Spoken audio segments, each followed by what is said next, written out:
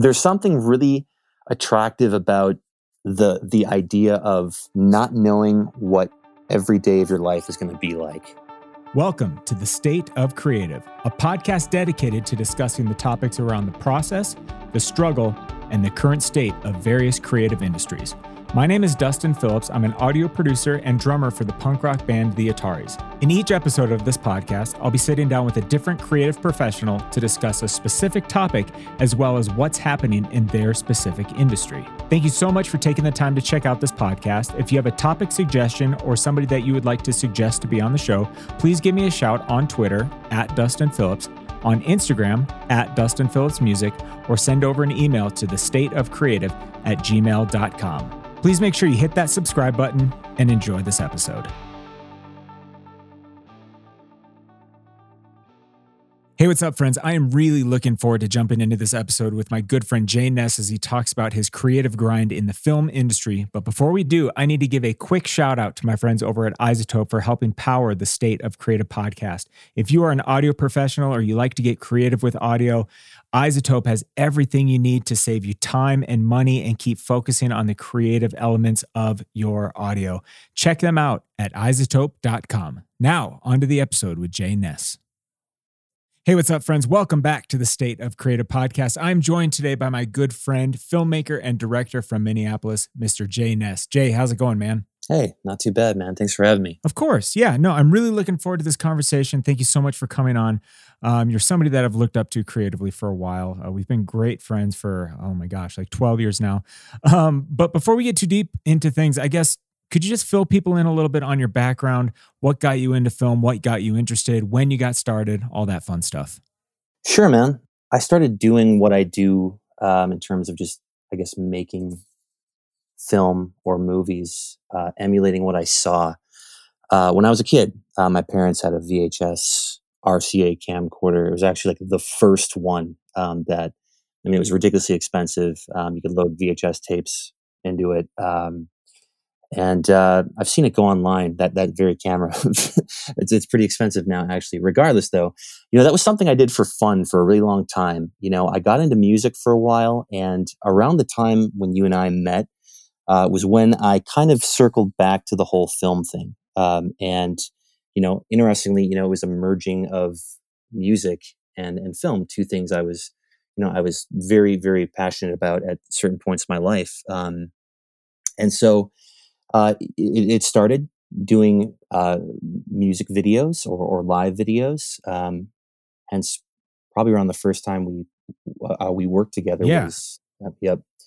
And then from that experience, it allowed me to be to sort of educate myself and become technical, and work with my friends and people who just liked creating art. And it was probably about 10 years ago now, nearly, that I got sort of my first actual professional job as an editor, where I was working for a company, and they were, basically like, my start to freelance. And so it's been a very interesting journey. And sometimes I manage to impress myself that I've been able to find my way. It's just because you know how this goes. It's very, you're sort of flying blind.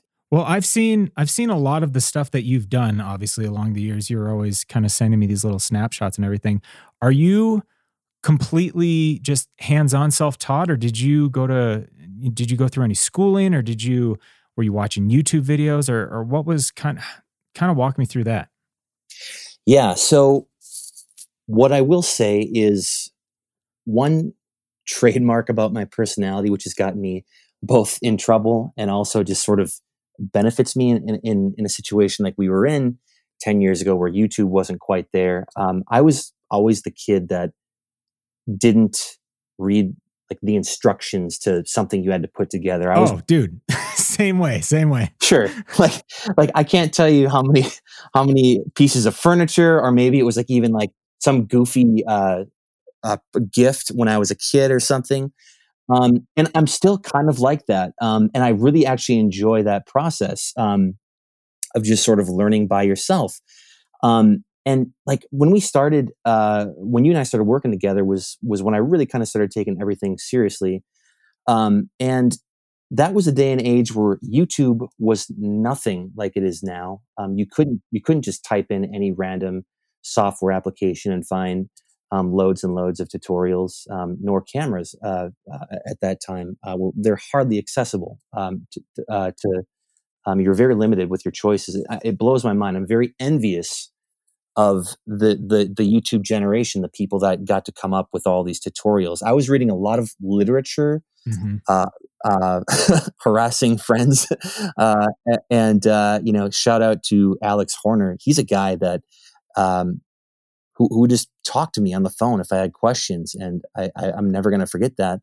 He actually did an All the Right Moves music video before I did the Wildfire video with you. Just to pause you right there, for anybody that doesn't know, I was a part of a band called All the Right Moves. I was a drummer, and Jay and I worked together quite a bit on that and a little bit for my acoustic projects as well. But that's where that reference is coming in. And before I was in the band, they worked with Alex on the Dancer music video, and he does a great job. I mean, I got to be honest though, I'm personally I'm partial to your work though. I think, I just think that there was something really cool about what we did, because for that video, I mean, it was your place. We just threw this party and invited all of our friends and made a music video out of it, and it kind of just felt like this like extended hangout that went a very long time, but it was, to this day, like, Dustin, I'm not just blowing steam up your ass. Like that is definitely, like, that is without a doubt one of my favorite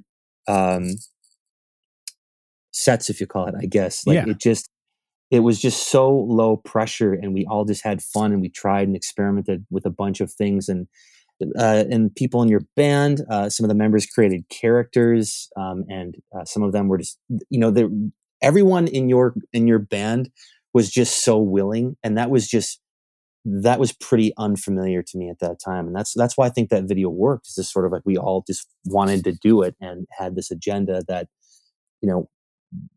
about, I guess, landing on the same page. Absolutely, yeah. That was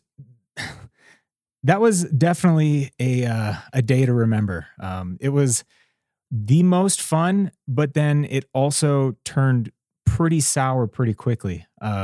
That's right. On like day two. Yeah. Do you want me to talk about it, or would you rather? Well, I mean, so on this set, we had the band, we had probably, what do you figure, 20 to 30 extras, because the whole set was a party, right? We used my folks' place. We had a pool. We were splashing around in the pool. We were throwing beer bottles around. We were just having a good time. And my neighbors across the street, I'll let you tell the story, but my neighbors across the street decided they wanted to be a part of the fun. And we're like, yeah, sure. Why not? More the merrier. And, that's when things maybe took a left turn. Jay, why don't you jump in? Yeah. And this has never happened to me again. The music video, in a sense, sort of got sabotaged. Your neighbors came in and put on this persona of being excited about getting to be a part of it, and they were praising you guys. They're asking me questions. Little did we know, like, right under our freaking feet, they were robbing your house. They're taking people's iPod touches, their phones, laptops, yep. Gear, like guitars, and I was very, very. I remember having this really weird feeling about it. Like, why is this person so interested in what I have? So that, and I remember just seeing people, like different people, starting to come in. It's just sort of like, what is going on? Like, why? Like, there was something really weird about it. But at the same time, though, I was like, obviously, in music video mode and trying to get this done.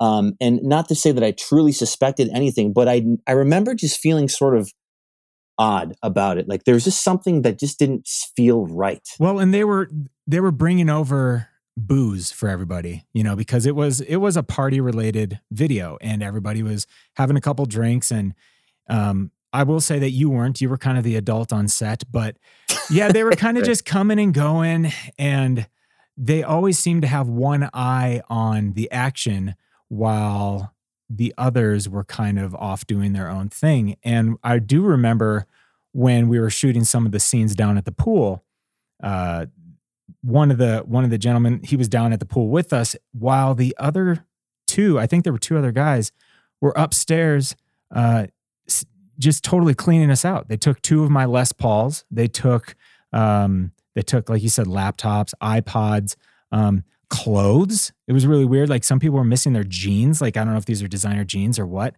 And it got to a point where somebody went upstairs and they're like, hey, I can't find my clothes. And we're like, oh, that's funny. And then somebody's like, hey, I can't find my phone. And we're like, that's kind of weird. And then everybody started looking around and we're like, everybody seems to be missing something. So we're putting all the pieces together and those guys are gone. And it didn't, I don't think it really dawned on us quite then until a brother of one of the guys from across the street, the brother came over and just said, hey, somebody has some guitars over here. Nobody in our house plays guitars. Do you guys know where these are coming from? And it was like one of those moments where, you hear the glass bottle just shatter in your head. Like everything just kind of clicks in that moment. And you just realize, okay, something really bad has happened here. So I remember Roman, our violin player, the knife, right? A meat cleaver. He grabbed a meat cleaver. That's right. And we're all walking across the street. It's dark at this point. And I think we had wrapped on the day. I think I was recording some demos for a band called Lights Out Dancing, if I remember correctly. But you guys you guys were all just kind of hanging out. So we go across the street. Roman's got his meat cleaver, and we knock on the front door and just say, "Hey, we know that you've got our shit, man. We're on to you. We know what's going on."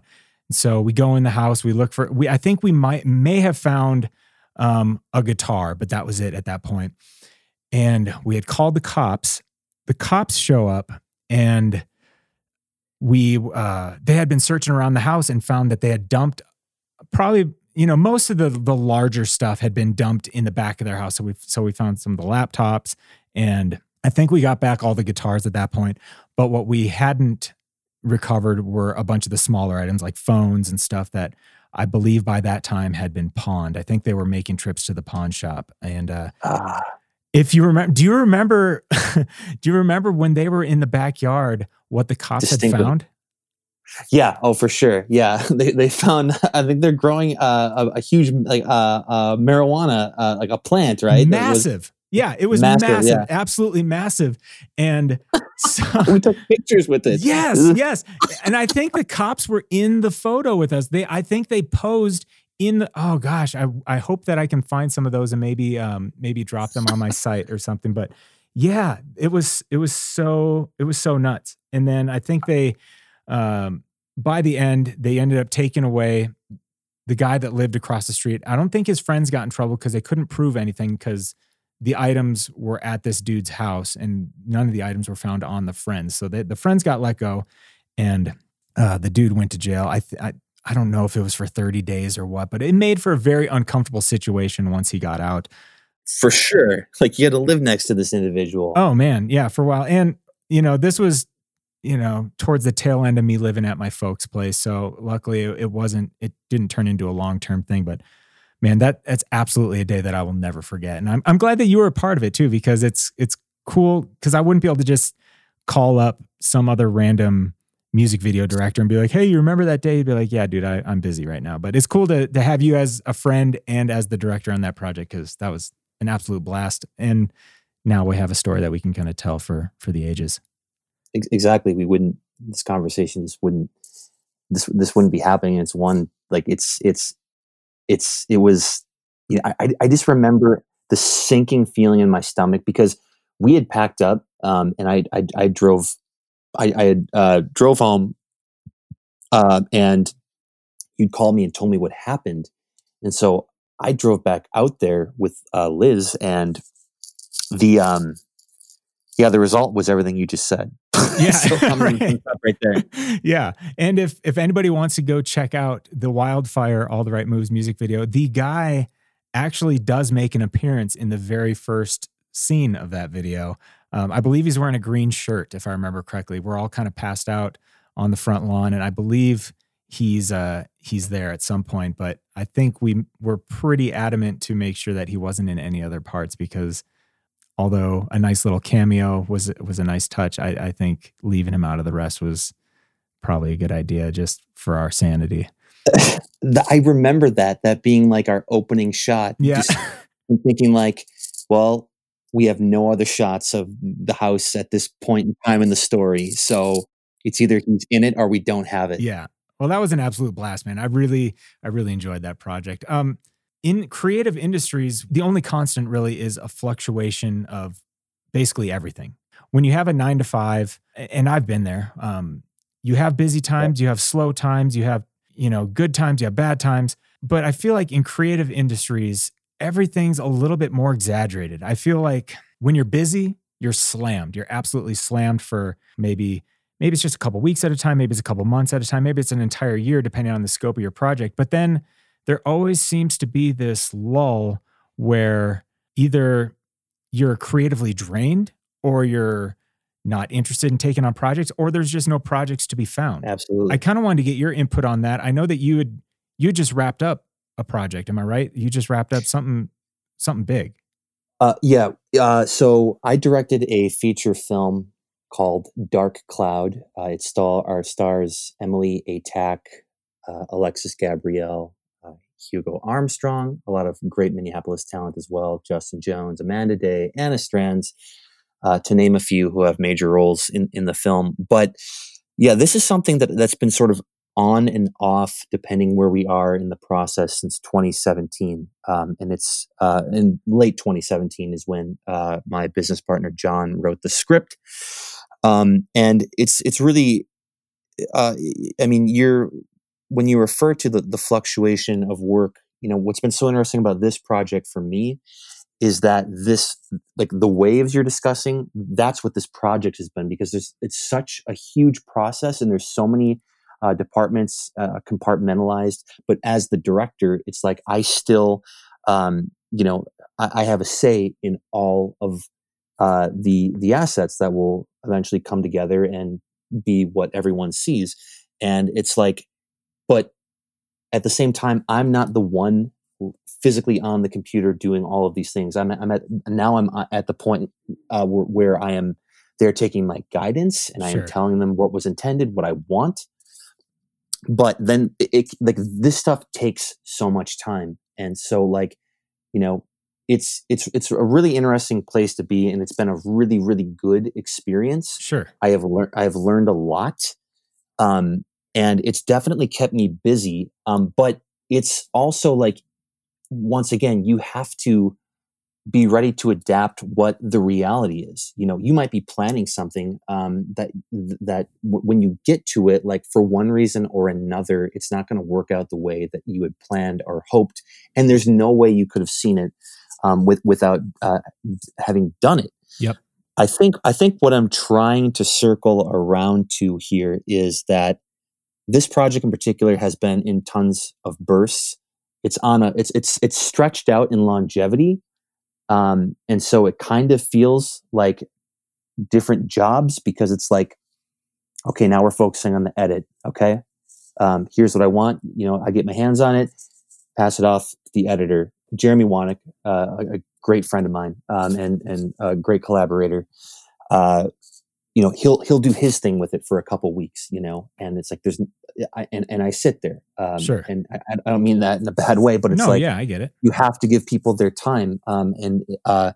So I will say that I have been consumed by a project, but in terms of other work, in a more general discussion, like this right now in the middle of the COVID pandemic, everything is different and it's really impossible to plan. Absolutely.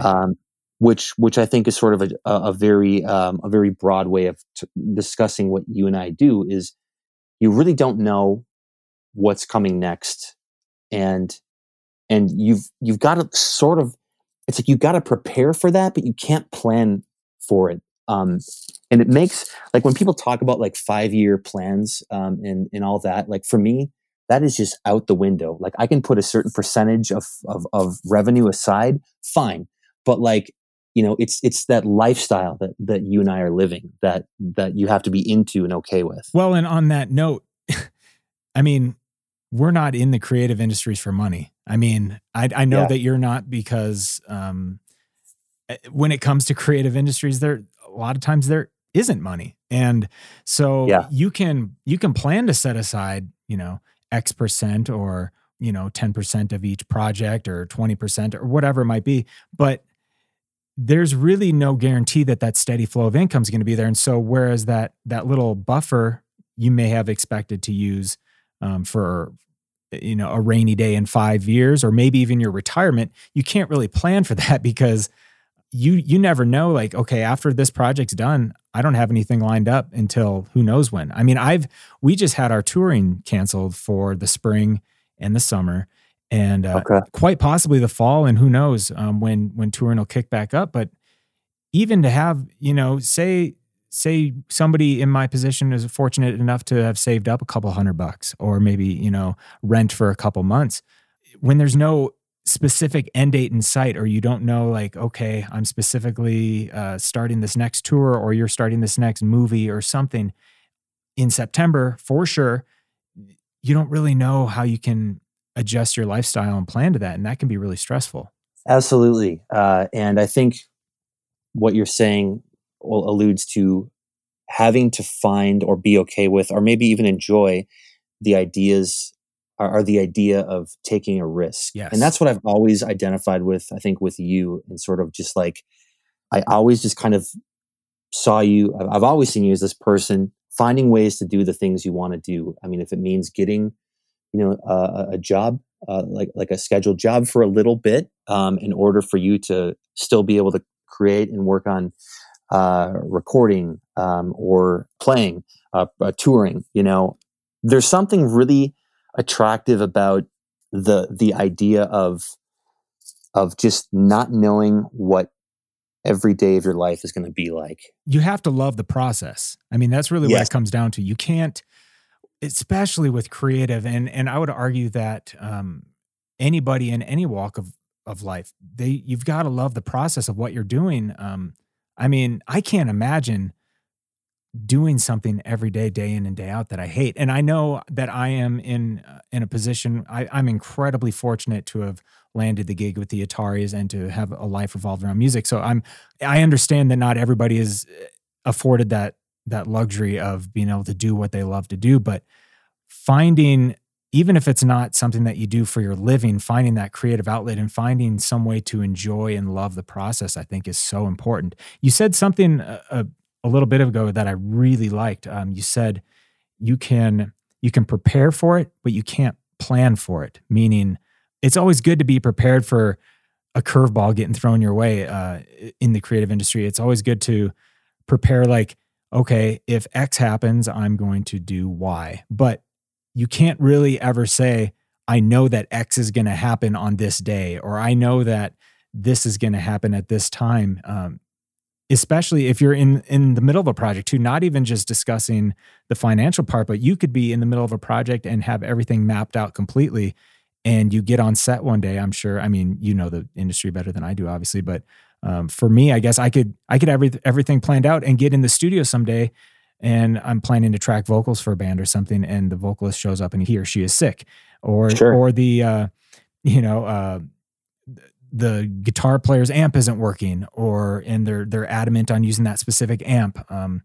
There's all these variables that go into the creative industry, and I think having the agility and being able to work with that is something that I know that I need to get better at. But I think that once you get to a point where you almost invite those challenges, I think that's when you start to grow creatively. Yeah. 150%, because it's like when you welcome those things, you are Oh, I had a thought. It slipped me for a second here. I think the things you're talking about, like, have to do with, like, okay, adaptability. That's what I was thinking. Like being Sure. able to think on your feet, being able to think on your feet, because so many things can go wrong, and they will go wrong. You just don't know what, or you'll see things that there's no way, absolutely impossible, that you could have seen it prior to actually executing whatever you're doing. Or maybe, you talked about, like, sort of the order of things, like X, Y. Well, maybe Y then has to come before X, and you have to Right. make an adjustment, because maybe, like you said, either a band member is sick, or, like, for me, it's like, uh, you schedule out an entire shoot, the Dark Cloud shoot total. I could be wrong by a day or two, but it's like 27 or 28 days. What do you do if it rains out? Yeah. And what are you going to do? Like, what is plan B? Okay. Well, so having to, like, think through, like, the potential of disaster, and what you will do if something that derails you happens, and being okay with that, I think, it's a very uncomfortable place to be. Absolutely. But I think the key is becoming comfortable being uncomfortable. Sure. Absolutely. I totally 100% agree. And sometimes the best creative moments are sparked by these derailments. Yeah, yeah, for sure. Reactionary, and you can get a lot of authenticity, I feel like, out of response. And it also, one thing I really like about it sounds, there's got to be a masochistic part of me, because, like, when things go wrong, like, I swear it forces creativity sometimes. Absolutely. Yep. And that it's just so satisfying.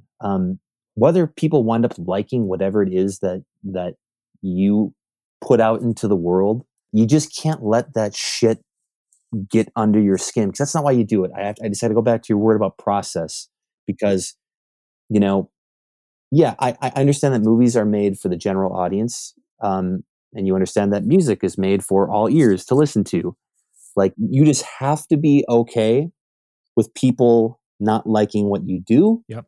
and that's totally fine, because you don't do it for those people, and ultimately you're also doing it for yourself, because of this magical thing called the process, with collaborating and getting other brains in on the art, and seeing what other people can bring to the table. And I thrive on collaboration. Like, I love the idea of someone else's brain being able to come up with something mine didn't. Like, there's no ego Oh, for it's me. great. Yeah.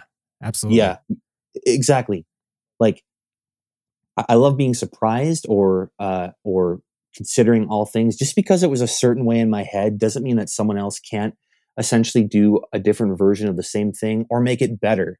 Like, whenever I'm working with on-screen talent, and they want to try something, like, if we're on schedule, I'll be like, hell yeah, like, Yep. do it, like, because you don't know. And the more you give your collaborators ownership, I just can't help but feel that is sort of the secret sauce in getting the people you want to work with back in the same room with you again, to keep doing it, because they feel like they're valued, and they feel that their opinion matters, and they're not just puppets. Like, that is a way of creating I'll never understand, is the puppeteering of other people. Yeah. I love collaborating. I honestly think always that everybody else's idea is better than mine.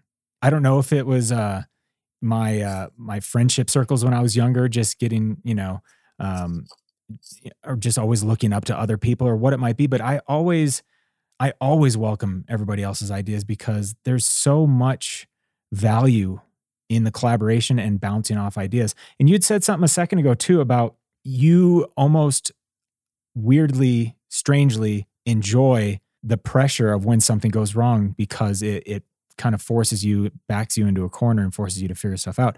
And I think that's brilliant. I mean, I think finding solutions to problems, I mean, that's creative in the very essence, and not Yeah, and not just in film, not just in music, but you look at every invention that's ever been created. It's always a solution to a problem of some sort, or a solution to some sort of pressure point or pain point that people are dealing with. And I think that's totally mirrored in the creative industries for film, for music, for photography, whatever it might be. And I think that's a great thing to for you to have pointed out. I feel like there's just something really, really cool about it, for me, particularly directing. The absolute worst thing that you can say to your collaborators, even if you might be sort of unsure, is I don't know. Like, you can't say I don't know, because uh, that is just that kills so much momentum, especially when you're the team leader. Okay. So, like, no matter what, like, if people come at you with a ridiculous question, you should be able to answer it. So I think another part that's super hard about it goes with, like, and I think you'll agree with this, and if not, let me know, but, like, experience is unmatched. And with experience, that is what I feel allows you to then be able to think on your feet, to answer the questions that might come up that you haven't been asked yet. So it's like there also can be some preparation in your process, Sure.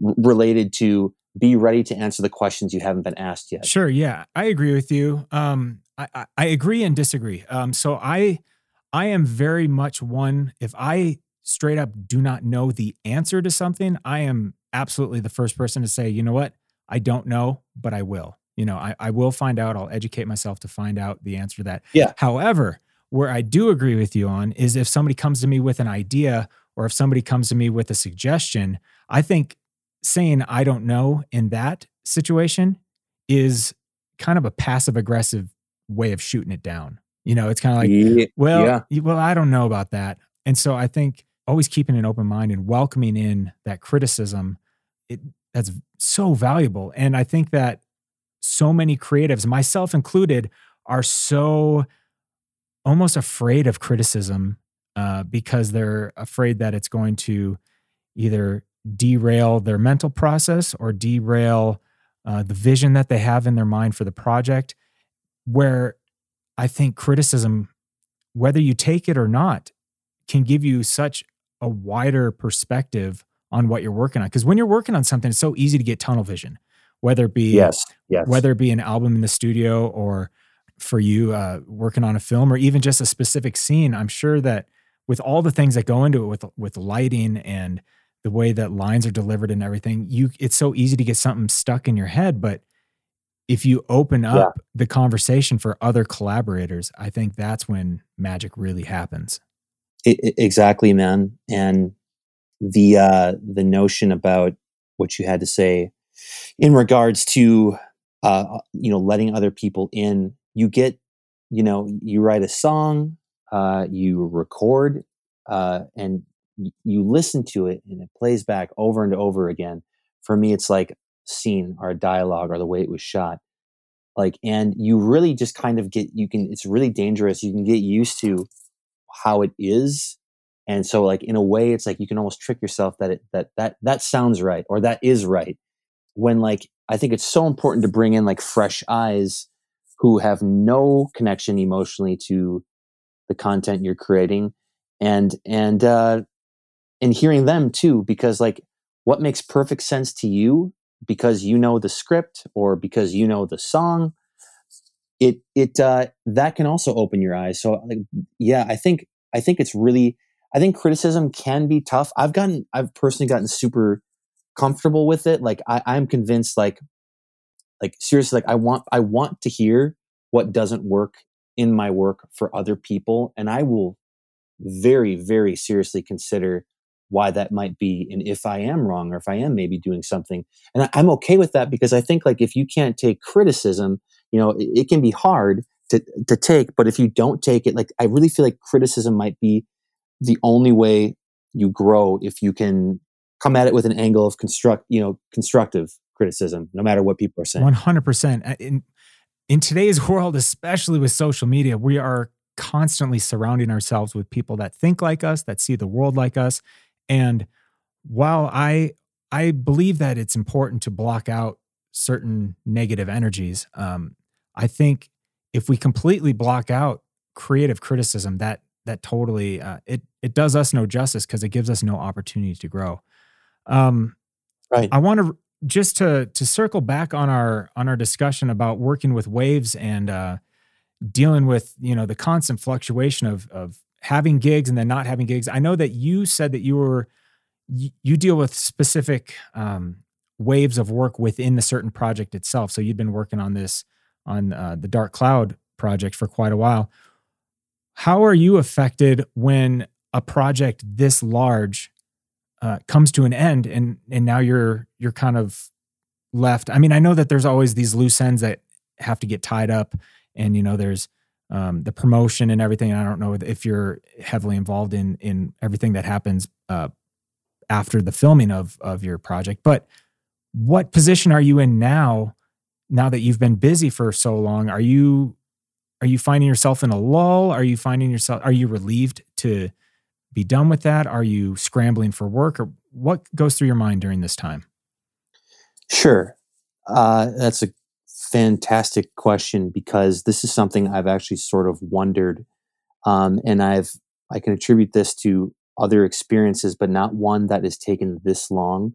Where like we had a script in late 2017. It is now 2020, and like the movie is not quite out. Well, it's not out, and it's near completion in a sense compared to where we were, 3 years ago, Wow. or 2.5 years ago.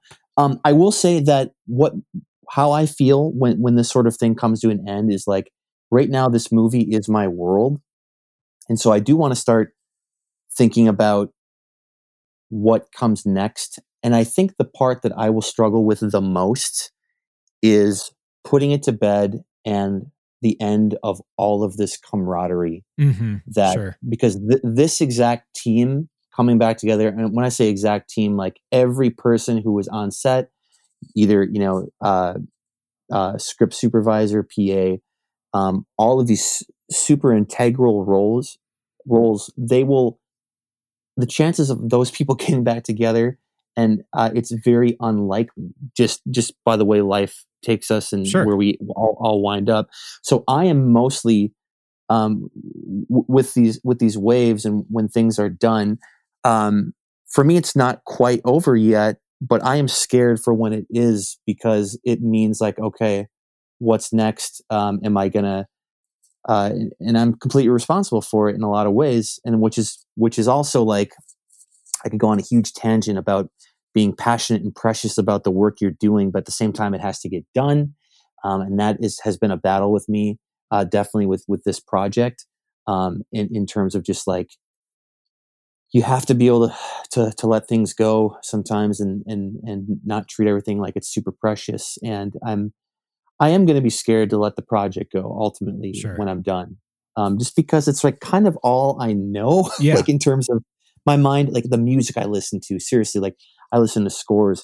The music I listen to, any sort of photographs I see, colors. I'm looking at the color palettes, and like, oh, this would be good for that. This would be good for that. Like when I don't have that like filter to go, when I don't have that thing to filter all of this creative energy into, I'm really quite terrified of just how that's going to be for a while.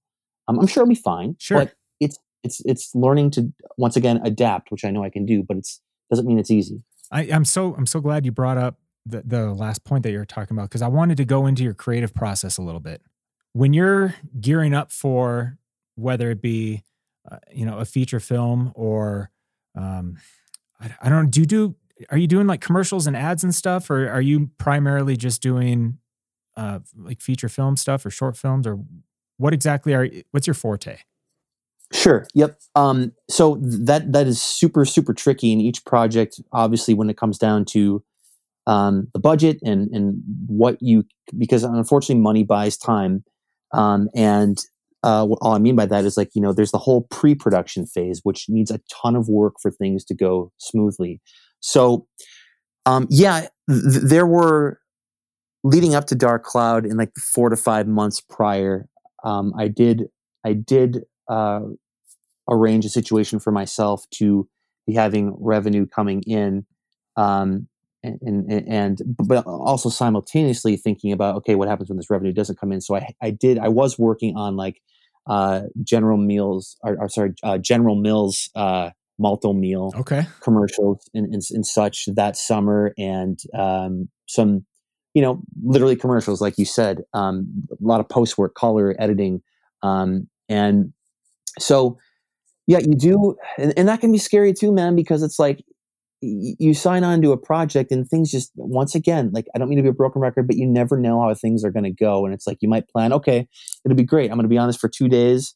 It's going to be fun. I get to exercise this part of my brain, and, then I can go back to dark cloud. Well, like, well, maybe something happens. Like, okay, so you schedule out the week and you have to get back to dark cloud. Or I knew I had to get back to dark cloud, but this is literally what would happen is like, you jump into these projects, and can you hear that? I'm That's all sorry. right. That's all right. You're good, man. You're good. But I think what I was just trying to say is like, yeah, it's a balancing act, man. And it's a little bit of a gamble too, because you might not know how long this project is actually going to go, especially like when it's actually a big client. Sure. And you want to honor their requests and you want them to be happy. It's really, really, really, really hard to actually know how that's all going to go down. And so it just goes back to that mindset, that lifestyle, being okay with taking some risks. Yep. and seeing what the day brings, really. So when you're gearing up for, whether it be the General Mills stuff or your dark cloud stuff, obviously those are two completely different genres. So how do you prepare for that going into it? And how does your process change during it? Because I know, say with the dark cloud, you are directing, whereas with the General Mills stuff, obviously you're in a much different role. But does your creative process change? Do you have certain rituals that you take part in? Do you take certain steps? Walk us through your process a little bit? Sure. You take something like General Mills brand, a commercial, and what's so tricky about something like that is like the brand and audience and the consumers already exist. Sure. So there's an expectation there. Exactly. Like you have to be true to the client, Mm-hmm. or the product, whatever it is that you're working on.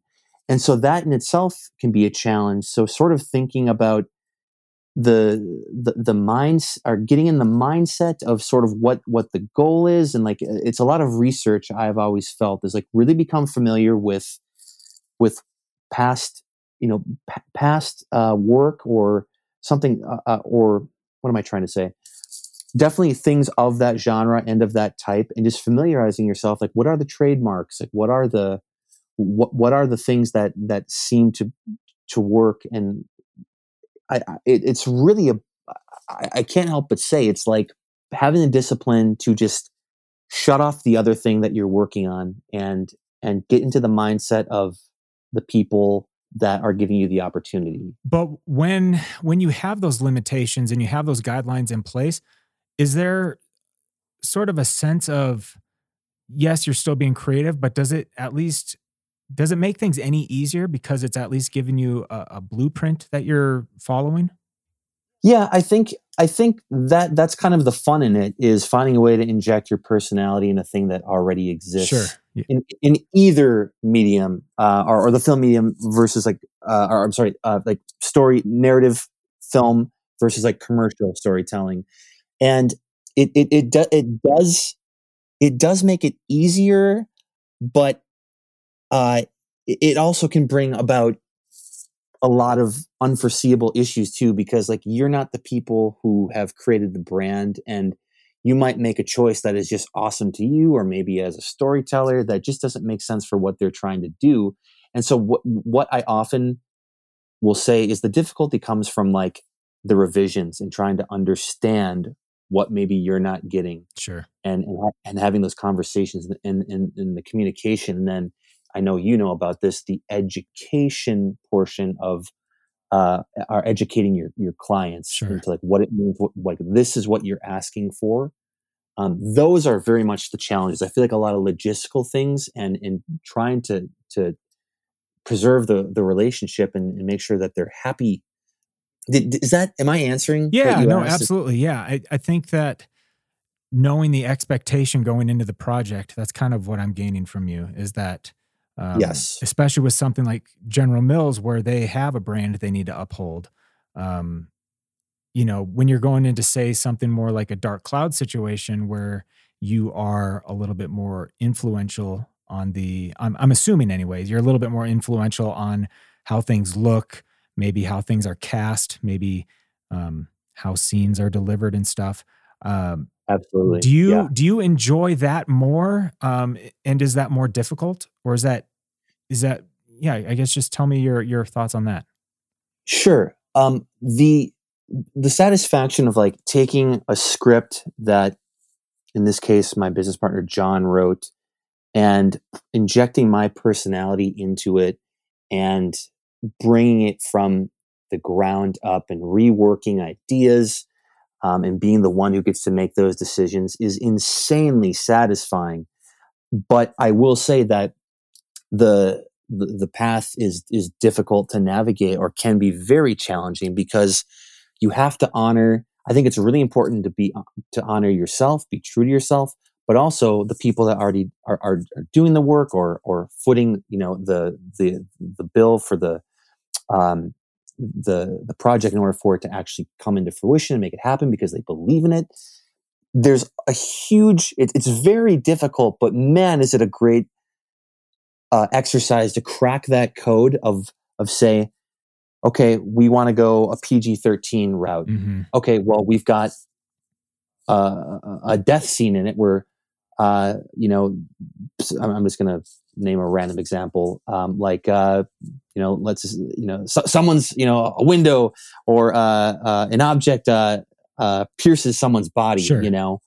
and the fun I have in that is making that work for what the people that are making it possible for you, uh, uh, making that work for them, making it work for the writer, making it work for the cast and crew, and just finding a way to really fuse it together. That it's definitely more challenging, Sure. and I will say that if I have to compare those two beasts, they're very very different. Like the commercial realm and then the narrative film realm.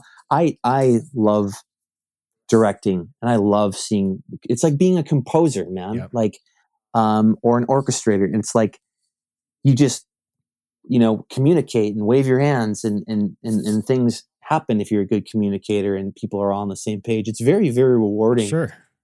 Um, Before we move on, you brought up something that I thought was it's something that I absolutely never thought of. You touched on the PG-13 thing. I suppose that yeah, is that something that always gets worked out ahead of time and you just have to abide by things as you go, or is it like, well, if a certain amount of F bombs get dropped in the ad-libbing of acting, then well, we got to increase the rating. Like, do you guys go into a certain project with the rating in mind? it's definitely important to do that. You obviously you don't at the end of the day you're not the one who decides the rating, but you definitely like follow The the guidelines. blueprint. Sure. Yeah, the guidelines of the blueprint. And post is a great thing. We have a lot of freedom in post these days, Sure. and a lot of things can be changed and fixed. And you get a creative person or creative people on in post. They usually can find a way to make it work if it's a last minute thing. However, yeah, going in with the goal and knowing what it is intended to be, it's ideal. Sure. I mean, obviously Disney's not going into making their next live action movie with the plan of, oh, we'll just wing it. Obviously they have an idea, they have a set audience with an expectation that, okay, this thing's got to be PG. So Yeah. that makes sense. Yes. And I guess the last question about your creative process, how much does the money change it? Because somebody's investing in these projects. How much of a say do they have over you? Do you get to still give as much creative input as you would like, or is everything kind of run by them? Yeah. So in my experience here with like Dark Cloud, the one thing I really, really appreciate about the executive producer, Craig Patrick, is he puts a lot of trust into the filmmakers. He will most definitely, it just depends on the individual. Like in my case, he'll, any concerns you might have, or any requests, or like I feel this way. It's he makes sure that he's heard, and these people generally do. And I guess the difference between someone like him or someone like a studio, it's the studio. At the end of the day, they do have that power over you. Sure. They do. I mean, that's why you see so many director's cuts come out. Like the first, or an extended cut. Like the first cut is maybe too long, Sure. so then the studio is like, nope, we got to get it down to 2 hours. And so you lose 20 minutes of the film, and that's why later they kind of double dip, or maybe they'll just sort of grant the wishes of the filmmaker and release that director's cut later, and maybe for like a home release. So where I'm trying to go with this, just sort of like, ultimately, yeah, you do have the power. It just depends on the architecture of the project. Sure. Absolutely. And then the people. Sure. Do you find it difficult not being the center of attention? And I know that you're not one to be center of attention, but say, in the music industry, somebody goes in, they record an album, it's the band's album. Now as a producer, obviously I'm a part of that, but nobody really knows. As a director, how do you feel when you've put all this work into something? I mean, obviously the people on screen are always going to be receiving a lot of the press and attention. Is that cool with you? Has that ever been something that's been, a driving factor for you, or do you just enjoy kind of being behind the scenes? I really like being behind the scenes. As a kid, I thought I wanted to be an actor, and since why I was in all of the things that I was creating. I think where that kind of took a turn for me was when I realized, well, like someone's like, if I want to make this look good, like I can make sure of that. I'm willing to learn that. Like, or I'm like, I can educate myself. And it got to a point where it's like, well, I'll just start using my friends, Sure. because if I'm in control of the technical element and the storytelling, and I'm guiding people, I can still construct a story. And it's really not a problem for me at all. I love, of course, any artist likes talking about what they're working on, because it's, it means so much to them. But no, like, as a matter of fact, I can't imagine being someone who can't leave their house without a paparazzi Sure. crossing their path, and like that's just like, man, like, I'm gonna touch on a conversation I had today with an actor friend of mine, Justin Jones, who's actually in Dark Cloud. We were talking earlier today about like how absolutely difficult or just trapped it must be, or feel sometimes, to be expected, especially with social media these days, like putting yourself out onto the internet, and like being expected to have sort of a persona. Like that, those sort of things can actually be in people's contracts. It's like, Oh, sure. you have to plug the movie, like you have to post XYZ, amount of times within this time period. And like, there's just something so scary about that to me, man. I wouldn't want to be put on blast like that, because no matter what, like there is this sort of artificial thing that you have to do. And I think that if you can get your mind to the right place, like that's great. I know I'm too much of a damn head case to be like pretending all the time things are great. Like, and knowing that eyes are on you all the time, fuck that. Like I'm not interested in that. Right. I really appreciate your time, and I want to wrap up here in just a few minutes, but there are a few little things that I want to touch on real quick. This podcast is called The State of Creative. And so I'm curious, what's your take on the current state of your industry? How far it's come, say, in the past 10 years with the evolution of the internet, and where you see it headed in the future? In terms of where I see things going, one of the problems right now is that people don't go to the movie theater. They do, but it's to see a Disney Marvel movie. And, I understand that. Like, those films are very, very fun to experience, in Dolby 7.1 Atmos surround sound, and, 4K laser projector. And, there's several other types of theaters out there that are very interactive, and the big chairs that recline, and your gigantic popcorn and your $22 Diet Coke.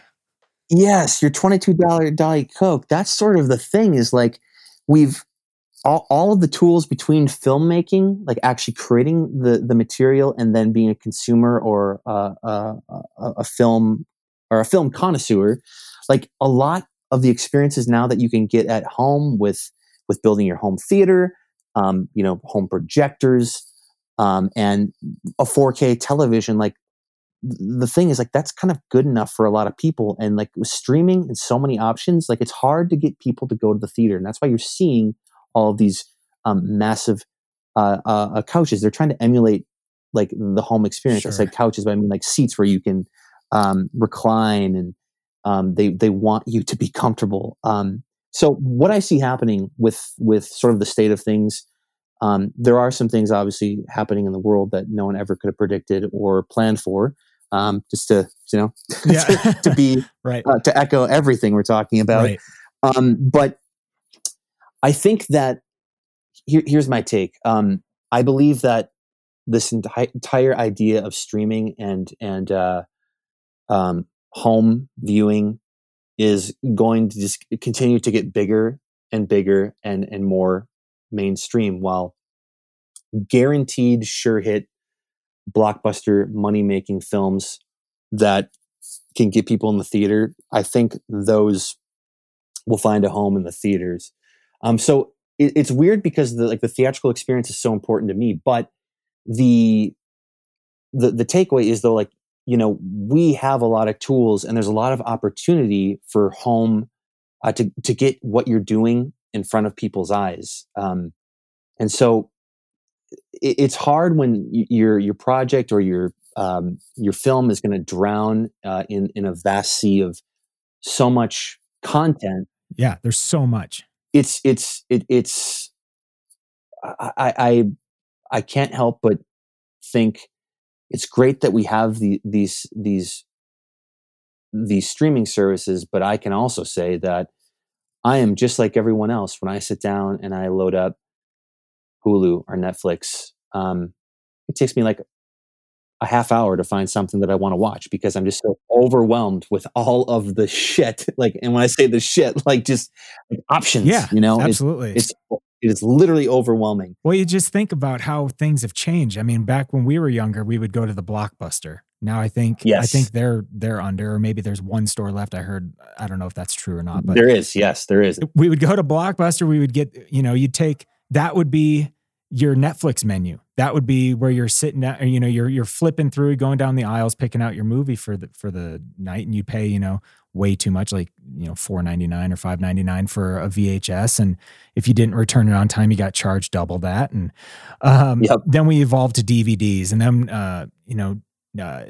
Netflix started coming out in Redbox and all these streaming services. And now we got things like Quibi that are out. I don't know what your take is on that, but these short little 12-minute episodes, the idea of it is pretty cool to me. But I guess what I'm trying to get at is, there's so many avenues for people to find content now that it's almost, it's pretty overwhelming. And I'm really interested to see where it goes in the future, because I think kind of like how iTunes revolutionized the music industry, I think these other services are, while it's making the market quite flooded with video content, I think it's also giving people an opportunity to discover content that they wouldn't have been able to otherwise. There's all these Netflix and Hulu original shows that, might not have ever been able to make it onto network TV, and definitely would have never been in a movie theater. And so I think having those options, I think that's huge. Yep. So yeah, no, I absolutely, I appreciate your take on that, because, it's an ever-changing market for sure. I wanted to jump into, right before I let you go here, a few last little questions. Got a couple audience questions that I would love to ask you. One that I have here is from Amber Steimer. And her question was, what applications or software would you recommend for people trying to learn and understand the creative process in film? Sure. Hi, Hi, Amber. Hope you listen to this. She actually, funny enough, worked a little bit on Dark Cloud, and was very essential for some of the things we tasked her with. And so that's cool. It's uh, though when it comes to sort of learning and getting your hands on accessible tools, there's a couple things I can say. The a part of me wants to say, the filmmaker in me who's been doing this for a long time wants to say, download DaVinci Resolve because it's a color. It's more of a color processing application, but it's evolving, and more people are using it for editing. You can actually they're plugging in VFX options for it now, and they've just been growing this whole application. Though it's a very complicated program, so you might be turned off by it. Though I think to just understand the basic concepts of editing, of course, I will also say Adobe Premiere. Like Sure. it was the best thing that came out after Final Cut Pro. But for someone getting just started who doesn't want to be in over their head, just the basic concept of even like iMovie or even the latest Final Cut Pro, which it's not industry standard so much anymore. I don't know, maybe technically it is, but I don't know anyone who uses it that I work with. Sure. But they've really done what is, I think, a pretty decent job of just making it digestible, Sure. and then allowing you to explore and grow your knowledge of the application at your own desire. Like the simple concept of like dragging audio and video and adding little like fade in, fade out, crossfades, layering, opacity. Those are really good for that, and in my opinion, they're pretty affordable. And I think iMovie's, I don't know if it's free or what. No, I think it does come free. And honestly, that's something that I started messing around with when I first started doing. Obviously, I'm not as heavily involved in film as you are, but iMovie seems to be great. As far as the hardware goes, though, for somebody that's looking to break into the film industry or even just kind of tinker around with it, I feel like nowadays we're walking around with a supercomputer in our pocket called an iPhone or a Samsung Galaxy or something. What are your thoughts on using that to crack into film? Because I feel like I've seen commercials, specifically, the Apple commercials, it says, shot on iPhone. Is that a viable tool for somebody to get started with filmmaking? At this point, I completely am on board as a learning tool for sure. What's great about it is you can get an application, one that I love to use called Filmic Pro, and the control it gives you over your phone's camera is absolutely astounding, in my opinion, considering it's your damn phone and it's 4K. Well, technically that's a debate in itself. Yeah. What the resolution, like what you can actually do with the resolution. However, it is clearer and more crisp than any camera you could have bought on the market like 10 years ago, or that you could have afforded. But just to understand the basic elements of even camera operation, and buying adapters for the lenses on your camera, like a wide, even like a fisheye wide angle lens, and just sort of seeing how these things work, controlling aperture, controlling frame rate, controlling the shutter speed, and white balance, and all that good stuff. That is all there. And it's like, if you can understand that on any camera, I will always say this, especially if you're just looking to film content, once you understand how all those things talk to each other, you can pick up any camera, navigate through the menu, and essentially graduate from that. And as long as you're willing to learn more and use more techniques or accessories that would come with your camera, it is an awesome place to start. I even use it sometimes for certain things, and I have no hesitation to pull out my camera and not who am I kidding? Like Dark Cloud, for instance. I'm not saying which one or which part, but there's a part of that movie shot on the iPhone. Oh, that's killer! And that's so cool. And we're also shooting on cinema cameras that are thousands and thousands of dollars. Yeah, and it works. It's incredible. Could you imagine talking to your 2004 self or whatever when you were graduating high school and you had your Motorola flip phone, your Razor or whatever it might be, the Nokia? Could you imagine telling yourself, hey, someday you're going to be able to use one of these to shoot a scene in a motion picture? No way in hell, man. Like I thought the DSLR revolution was insane in terms of just like the accessibility and affordability of that. It's like, oh my gosh, like you can, it looks like film. Like you have Yep. uh like you have depth of field. You can choose what to focus on. Um so but no, like my mind was probably would have said that's impossible Yeah. because if we technology keeps progressing so much faster than it ever. I think I read this. I can't remember where it was, but this article about technology. It's like 10 times faster than it was, and I forget what year they mentioned, but it wasn't that long ago. And it's like the progress we can make in technology in 1 year is like equivalent to what it was at a certain time. That would have been like 10 years. I heard something at one point. It was technology doubles every 12 months or something. That it's probably something And like it sounds insane, but you think about it and it really does ring true. Yes. I just want to rapid fire just a few quick last minute questions here, and then I'm going to let you get going. Cool. A question from my buddy Josh, OshJ2314 asks, through your journey, is there one movie genre that has influenced or inspired you the most? Just a quick rapid fire answer on that. Sci-fi drama.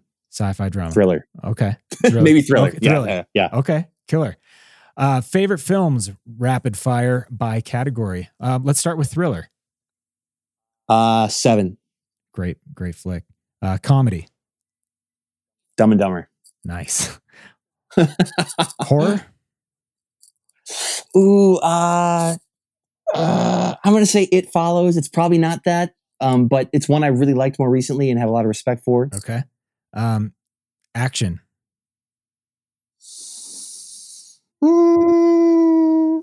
mean, is that closely related to thriller? I'm. No.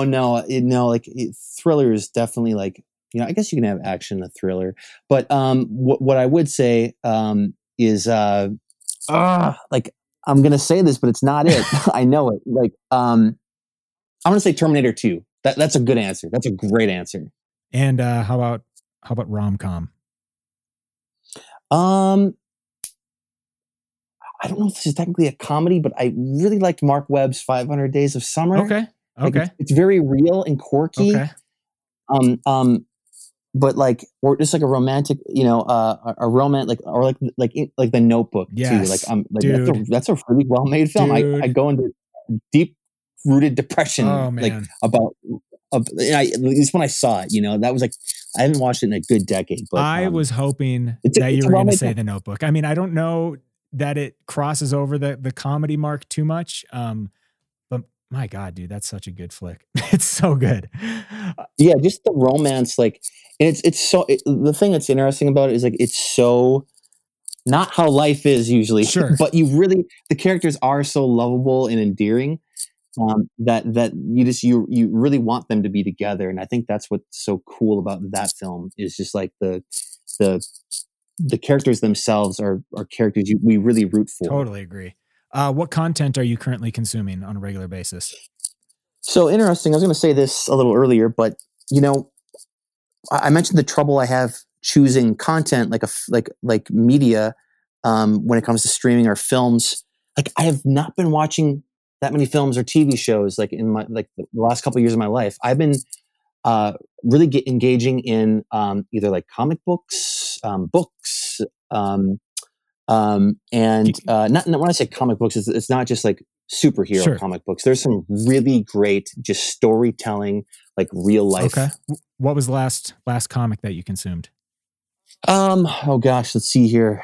I read Frank Miller's, it's a superhero comic. Frank Miller's Dark Knight, The Golden Child. So it's like it's a post, a Batman film in a very rundown sort of society and world where people have lost hope. Did I say film? A Batman story where Batman's not even in it. It's just the symbol of Batman in this young gal that he trained essentially to take over for him, and carrying on the the meaning of what it is that he did, and it was very political. Love it. And I thought it was a little hard because it touches on our reality. Like I just got to say this: the political figure in the comic book, they didn't say it was Donald Trump, but he's drawn like Donald Trump. But it's him. It's so him. Band or artist that you're currently hot on right now? There's this composer, this individual who composed the soundtrack to a film that my composer that I often use turned me on to. The artist is called Blank Mass. Okay. And he just scored his first film, and I have to recommend it. It is just absolutely, it's so moody and so cinematic and so catchy, because it's like, this is a guy who writes music that gets stuck in your head. And I just love when those things can be married, where it's like you really associate a melody with imagery, and so I have to recommend checking that out if you're into what I'm into. Okay, absolutely. Well, and that makes sense with you being in film. I mean, you have to understand the connection between what you're seeing, what you're hearing, what you're feeling. So that makes total sense to me. What controversial opinion do you have? It can be about anything. It doesn't have to be about film. It can be, but what is a controversial opinion? We won't dive into it, but just go ahead and state your opinion. I think there are other very, very good options camera-wise to consider that are not red. Okay. And for those that don't know, red is obviously the big guns. They're used a lot. Yeah, a lot of your feature films that you're watching these days are shot with them. Okay. It's a very controversial thing to say. You don't have to justify it. That's all I was wondering. I'm going to give you the last word, though. I really appreciate having you on. Actually, before the last word, where can people find you as far as social handles, as far as your website, if they want to see some of the work you've done? Just go ahead and give a couple plugs. Yep, absolutely. So I spend a lot of time on Instagram. It's kind of a filmmaker dream of social media in terms of photographs and all that. So you'll find me very active on there. My handle is JAY_NESS. My Twitter handle is at JC Ness. Mm-hmm. And then website is j-ness.com. And I like referring people to the website because it's got a little bit of everything. A lot of the photographs I post to Instagram, and cute little bio. Sure. It's and you can contact me. Excellent. Love it. Well, like I said, I'm going to give you the last word. Is there a question or a thought that you would like to leave with the audience before we let you go here? Absolutely. I would like to say thank you for having me, because these conversations are conversations we would normally have. And I appreciate you giving other people the opportunity to sort of, in a way, participate in them. And then, so thank you, man. I love doing these sort of things, and it was a good time. And then one thing, to quote a film that I like, named Swimming with Sharks, I encourage everyone to ask yourself, what do you really want? What do you want? And find the answer. All right. And real quick, before I let you guys go, I need to give a quick shout out to my friend Joe Wesner for a very generous gift to the podcast. Joe, thank you so very much for the support. I really do appreciate it. For everyone out there, please rate, review, and subscribe to the podcast. That means a lot to me. Show Jay some love across his social channels and on his website. Let him know that you heard him on this episode. I know that he would appreciate it. And as always, you can hit me up on Twitter at Dustin Phillips, on Instagram at Dustin Phillips Music, and now on TikTok at the Dustin Phillips. Thank you all so much for checking out this episode. I sincerely hope you enjoyed it as much as I did. Until next time, stay creative.